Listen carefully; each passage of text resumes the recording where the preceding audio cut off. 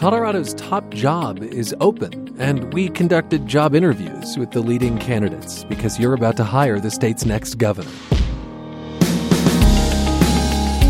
I'm Ryan Warner, and from CPR News, this is Who's Gonna Govern. On this episode of the podcast, my conversation with Democrat Jared Polis, recorded September 21st. Polis is currently in Congress, lives in Boulder, and you'll notice we stopped tape to add some perspective when Polis makes a claim about his opponent, Republican Walker Stapleton. So to Jared Polis, on this year's ballot, there are some hefty tax and spending measures for schools and roads statewide, and I wanted to know where he stands on them. Let's start with the two transportation questions. One would raise the state sales tax and includes transit. Another would focus solely on roads and relies on bonding, essentially borrowing, to pay for that. First of all, we have to be able to make the investments we need to build out a 21st century infrastructure with a growing state. We have to look at the cost of doing nothing. And I think the average Coloradan spends about $600 a year being stuck in traffic and additional wear and tear and lost productivity. There are two measures. One is very harmful. The other is a way of doing things that is not necessarily one that I would write if I was writing it. The dangerous one would be bonding without new revenue. It would put the state in debt without any additional revenue to pay for it and crowd out everything we want to accomplish in schools.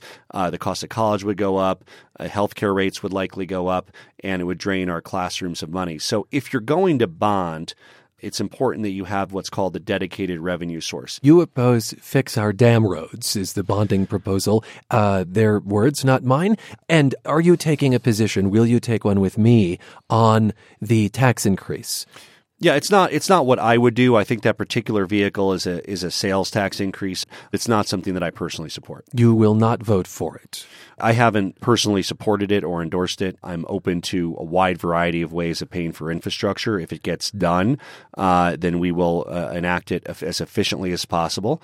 If it fails, then we'll work with Republicans and Democrats in the business community on better finance mechanisms. There is also on the ballot a tax increase for schools using a different mechanism, not the sales tax. What do you think of it?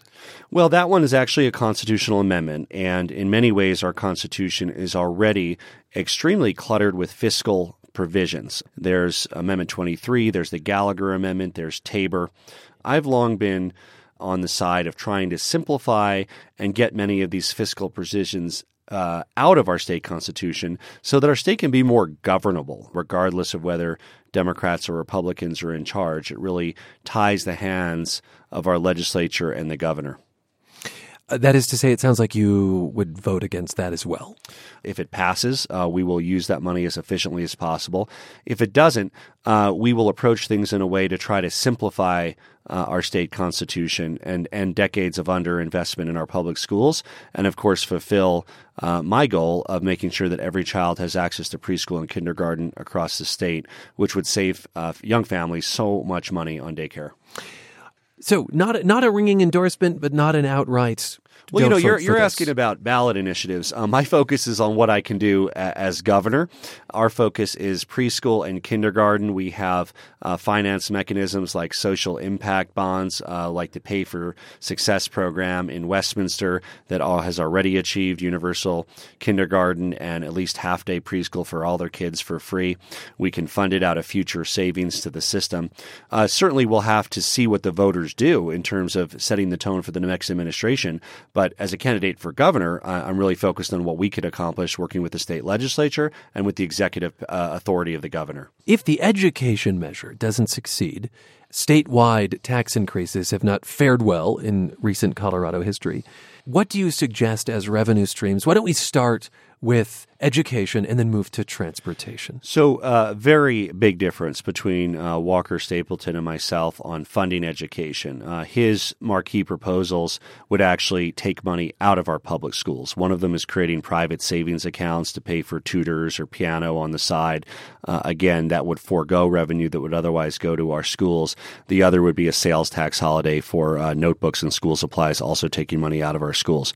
Okay, let's pause here for a second. It's true the Republican candidate wants a sales tax holiday for school supplies, which indirectly could reduce tax revenues, but not expressly take money out of public schools. And Polis's opponent does want tax-free education savings accounts. that could reduce some revenue for government, but once again, not expressly for schools. Okay, here's Polis on his own education vision. We are interested in investing in our schools, reducing class size, paying teacher better. This will be a priority for general fund expenditures, which in what we hope the current projections show, a flush budget year, we would make certainly our number one priority, not just investing in our schools, but I'm not afraid to make sure that those resources reach the classroom, meaning, of course, it's up to districts at the end of the day, but we can certainly make sure that they reach the classroom in the form of smaller class size, better teacher pay, and don't go to administrative inefficiencies along the way. What has to be sacrificed in order to say this general fund revenue is going towards schools? Well, that's certainly our priority. Again, I think it's all a matter of priorities. I think that we as a society over-incarcerate. We need to do a better job dealing with issues like opioid abuse and drug abuse through the healthcare system where it's less expensive and more effective, and we can represent some of those savings by investing in our schools. I'd like to talk about growth. CPR reporters have been all around the state for the last couple of months talking to people about what's on their minds. Growth certainly is on their brains these days. One of the folks we ran into is Rusha Lev of Golden. We have thousands of people coming into this state, and we don't have resources for them. And that shouldn't happen in a state where we have like the lowest, joblessness rate. You hear Lev's three boys in the background. Is Colorado growing too fast? So the real challenge is that we have to make growth work for those of us who are already here. It's great to have a growing economy. All our economic agenda will lead to more growth in Colorado. But we also need to make sure that growth actually improves our quality of life, meaning how can we make sure that we build the necessary infrastructure so traffic doesn't get worse? How do we protect our public lands, our parks, our open space?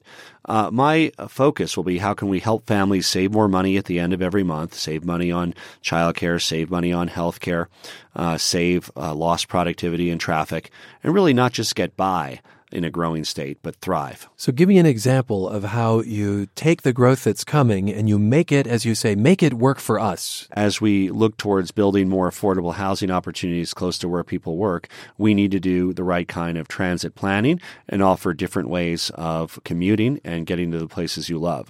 The way I view transportation is lane expansion has a very important role, and I've worked to deliver that in the Northern 25 corridor and Highway 36. But we also have to look at light rail expansion, bike transit, transit plan communities so people can live on transit lines closer and have a way of getting to where the jobs are.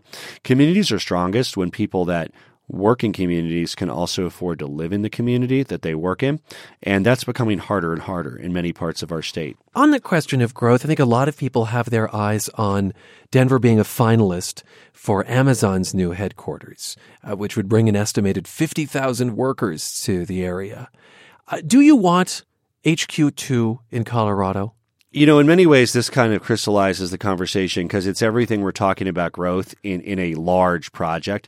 So it's a question to me of, okay, in general, we want to attract jobs to Colorado, but you have to go beyond that and say, okay, where is it going to be? How will people get there? Where is the affordable housing so it doesn't make housing even less attainable for those of us already here? So it's sort of a yes, but answer. Of course, we want to attract. Yes, you'd like Amazon. Of course, if we can do it in an area that we can deal with the roads, the housing, and the growth. So it's not anywhere and anywhere that they would plop down. We want to make sure it's 50,000, that really moves the bar. Where are people going to live? How are they what is their commuting route to get to work? Absolutely. We can accommodate that in our state. It can provide revenue and jobs that can enhance all of our quality of life, but it has to be done right. Let's talk about energy and the environment.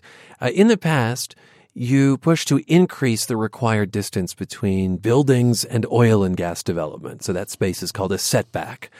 This year, you are opposing a ballot initiative to establish 2,500-foot setbacks statewide. Why? Well, I've always supported making sure that we put health and safety first with regard to the siting of oil and gas in our state. I've supported greater setbacks subject to surface use agreements, and that's one of the shortcomings of the current initiative. I've always felt that if the surface owner wants it closer, that's certainly their prerogative to do it. So what you're saying is that there's no flexibility, even if someone says it's fine to put that close to my building. Well, this one, there's no flexibility. And we also have a goal of us achieving 100% renewable energy as a state by 2040. This transition will create good green jobs and save Coloradans money and make us more competitive as a state. Let's unpack some of what you've said there. So first to the setbacks. You recently attended a meeting of an industry trade group called the Colorado Oil and Gas Association, and you were booed by protesters there for opposing this setback measure. What will you say to people who think, well, this is not a candidate then who is going to protect my school, my house? Well, of course I will. One of those things I even said in that speech is that we need to measure our school setbacks. Right now, there's what I would call a loophole in that the required setback from schools are from the school building rather than from any part of the schoolyard like the field where kids are playing or have PE. So I have advocated specifically changing the state law to measure any setback from any part of the school property where the kids are and that are part of the educational program. And we took that message right to the folks in oil and gas, and there's some that agree and some that disagree there. Then this idea of 100% renewables. There are those who will say that can't be baseload power yet. That is, wind and solar depend on the wind blowing and the sun shining. What are the technological obstacles to getting there? Have you factored that into the plan? We have, Ryan. And what's exciting is when the utility providers are looking at pricing for wind and solar, they're usually looking at wind plus storage and solar plus storage. Now, let's look at solar because it's a very simple example. Solar panels produce energy during the day, and they don't at night. So if you're going to want to use some of that energy at night, you're going to need something along what we call storage, which are essentially batteries. I mean, they don't have to be a physical battery. It can be water being displaced. It can be a variety of ways of doing it. Wind is more reliable in the sense that it's not on during the day, off at night. Many of the sites that are used for wind have favorable conditions for production upwards of 300 to 300 plus days a year. But that still means that you need to have wind across different sites and some additional storage. So that's priced into that model that shows that it saves money over coal, is making sure we have that reliability through renewable energy. We're going to bounce back and forth between policy and personal in this conversation. And I figured I'd ask one thing about you people may not know.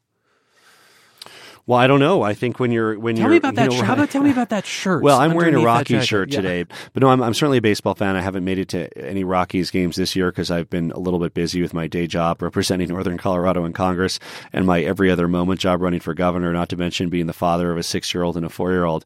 But look, I think maybe people don't know that I'm a computer gamer. I play PC computer games, usually late in the evening, and whether it's League of Legends or Warcraft, that's sort of not a hobby that's too unusual for people of my age, but it's something that I certainly enjoy. And by the way, Jared Polis is 43. He currently represents Colorado's 2nd congressional district. I asked what in his background prepares him for the executive role he'd have at the Colorado Capitol. I'll give you an example both legislatively and then as an entrepreneur and nonprofit social innovator. First, we were able to build a significant bipartisan coalition around industrial hemp nationally. I sponsored and passed an amendment that in the last national ag bill allowed for research at our universities. And in this upcoming ag bill, we were able to get language that fully legalizes industrial hemp, which is in accordance with Colorado law. It's a great crop for farmers. We brought Republicans, Democrats, the business community on board. Another example is the schools that I started, right? So not just being a school board member, State Board of Education for 6 years, but I actually founded 3 nonprofit public charter schools here in Colorado, New America School in Thornton, Aurora, and Lakewood, and I served as superintendent of that public school network. So that's an inherently executive position. It's interesting because it's an inherently political position being superintendent, but it's not partisan, right? So not partisan, but political. And that really describes school board politics, which is what I came up through. So I suppose in job interview parlance, you've given us a version of what's your strength. What is your biggest leadership weakness?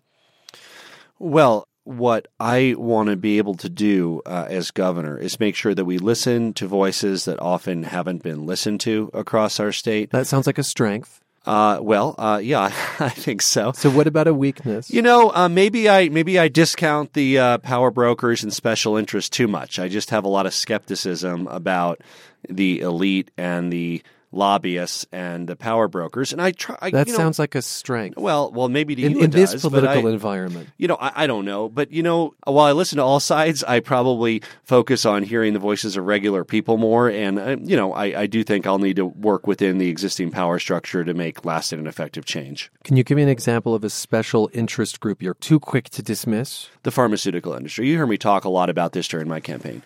Americans are getting ripped off on prescription drugs.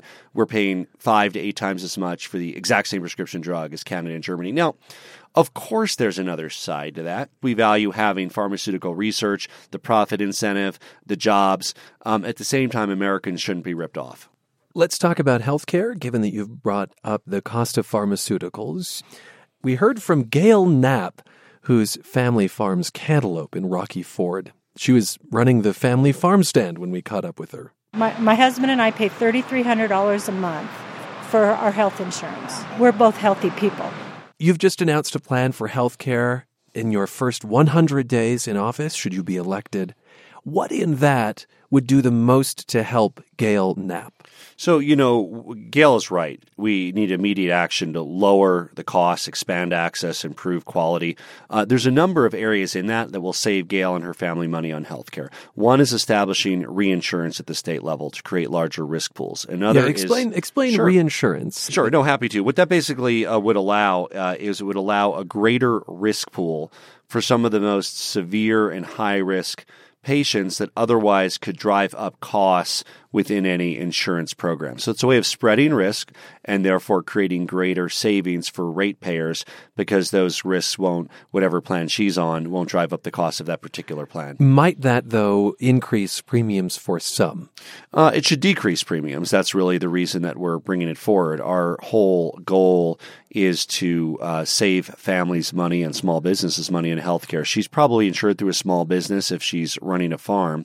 Prescription drugs are another one. About a quarter of healthcare costs are prescription drugs. And we want to use, whether it's the Medicaid dollars, be able to have an interstate consortium. We have a number of ways to get there, but we want to have better negotiation for prescription drug prices and bring those more in line with what others are paying in other countries. The roadmap, this first 100 days in terms of healthcare, doesn't mention what has been a hallmark campaign proposal for you, which is a version of universal health care that you have dubbed Medicare for All. Does that remain on your agenda? And if so, what might happen in that direction in the first 100 days? I've always supported Medicare for All nationally. I've even sponsored the bill. I think that we have a great program, Medicare. Where would our country be without Medicare for our seniors? That already covers the highest risk, highest cost population. I think that we should have, and we can reduce costs by having a basic level of care for everybody. It's really in stark contrast to Walker Stapleton's plan to throw hundreds of thousands of Coloradans off their health care by ending the Medicaid expansion. That would also raise costs for the rest of us because when you have a larger uninsured population, guess who's paying for them? It's you and I who are paying for our insurance. So first of all, we want to protect what we have. He believes that more innovation and perhaps more choice, more flexible plans might paint a different reality. But to this idea... Well, I'm certainly for that too. But no, specifically I was referring to his commitment to end the Medicaid expansion. Obviously, I certainly support innovative bundled payments and other mechanisms to bring down rates and use our Medicaid dollars more wisely. Has he said point blank, we're ending it in total? Yes, he said we would end the Medicaid expansion, and he's also said we would phase out the exchanges. All right, let's pause once again. Polis's Republican opponent has said, quote, "It is not a question of if but when we have to get rid of the healthcare exchange." Walker Stapleton told us during the primary he doesn't think it's working as it should. He does not specifically call for its demise in his recent healthcare proposal. As for ending the Medicaid expansion, Stapleton says that's a scare tactic. But he does say while it's necessary to defend the social safety net, we must rein in costs. Okay, let's roll tape again with Jared Polis and his thoughts on healthcare. Back to the idea of what Medicare for All would look like in your first 100 days. It doesn't appear in that roadmap. Our North Star is I support any reform from the right, the left, or the center on healthcare that saves people money, expands coverage, and maintains or improves the quality of care. So we put pen to paper, and we put a number of things that we can achieve towards all three of those goals within the first 100 days. Obviously, I won't give up until we've achieved a way to save people money and provide a universal basic level of care. But I don't think it's realistic to get that done in 100 days. I want to go back to the idea of the cooperation that will be necessary to implement your vision for the state, and the cooperation specifically between Colorado and Washington. There are any number of issues in play between Colorado and the feds right now: immigration, marijuana, environmental regulation, even down to the nitty-gritty of whether Grand Junction will become the headquarters of the Bureau of Land Management. Last year, you voted for a resolution to begin impeachment proceedings against the president. It only got 58 votes. The leaders of your own party opposed the move. As governor of Colorado, how would you build a relationship with the Trump administration that you have hinted, and maybe even stronger than that, shouldn't be in office? Well, no secret that I didn't support that candidate. First of all, I'm willing to take on the party leadership on either side. With regard to being able to work with people, look, I can work with anybody, even this president, on issues that improve the quality of life in Colorado. If President Trump is sincere about investing in infrastructure, I look forward to working with him to make a real plan that works for Colorado. But at the same time, I think it's very important that Colorado doesn't have a Donald Trump yes man as governor. You have released 7 years of your tax returns. That was in 2008 when you first ran for Congress. And you've declined to release any more since, including in this campaign. I wonder if you're driving down a road President Trump paved. I mean, the man who holds the highest office in the country didn't release his taxes prior to the 2016 election and still hasn't. Well, thank goodness I released 7 years, because we were able to refute these ridiculous charges against me that somehow I didn't pay taxes. That's completely false.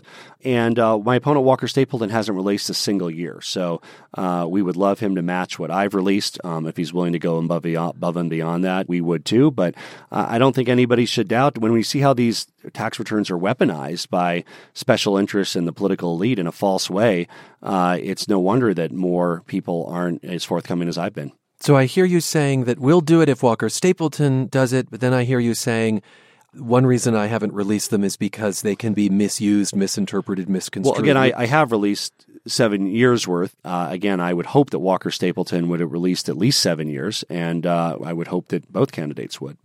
You are personally very wealthy, and at this point you've donated more than $18 million to your campaign. I want to say there's an initiative on the ballot that takes aim at this. If a candidate like yourself puts more than $1 million in personal money into a campaign, as I believe also Walker Stapleton has done, yes, though far less than you, others in the race would get a break. They'd be able to accept donations 5 times higher than what's allowed under current law. So it's a bit of a playing field evening. Do you support that proposal on the ballot?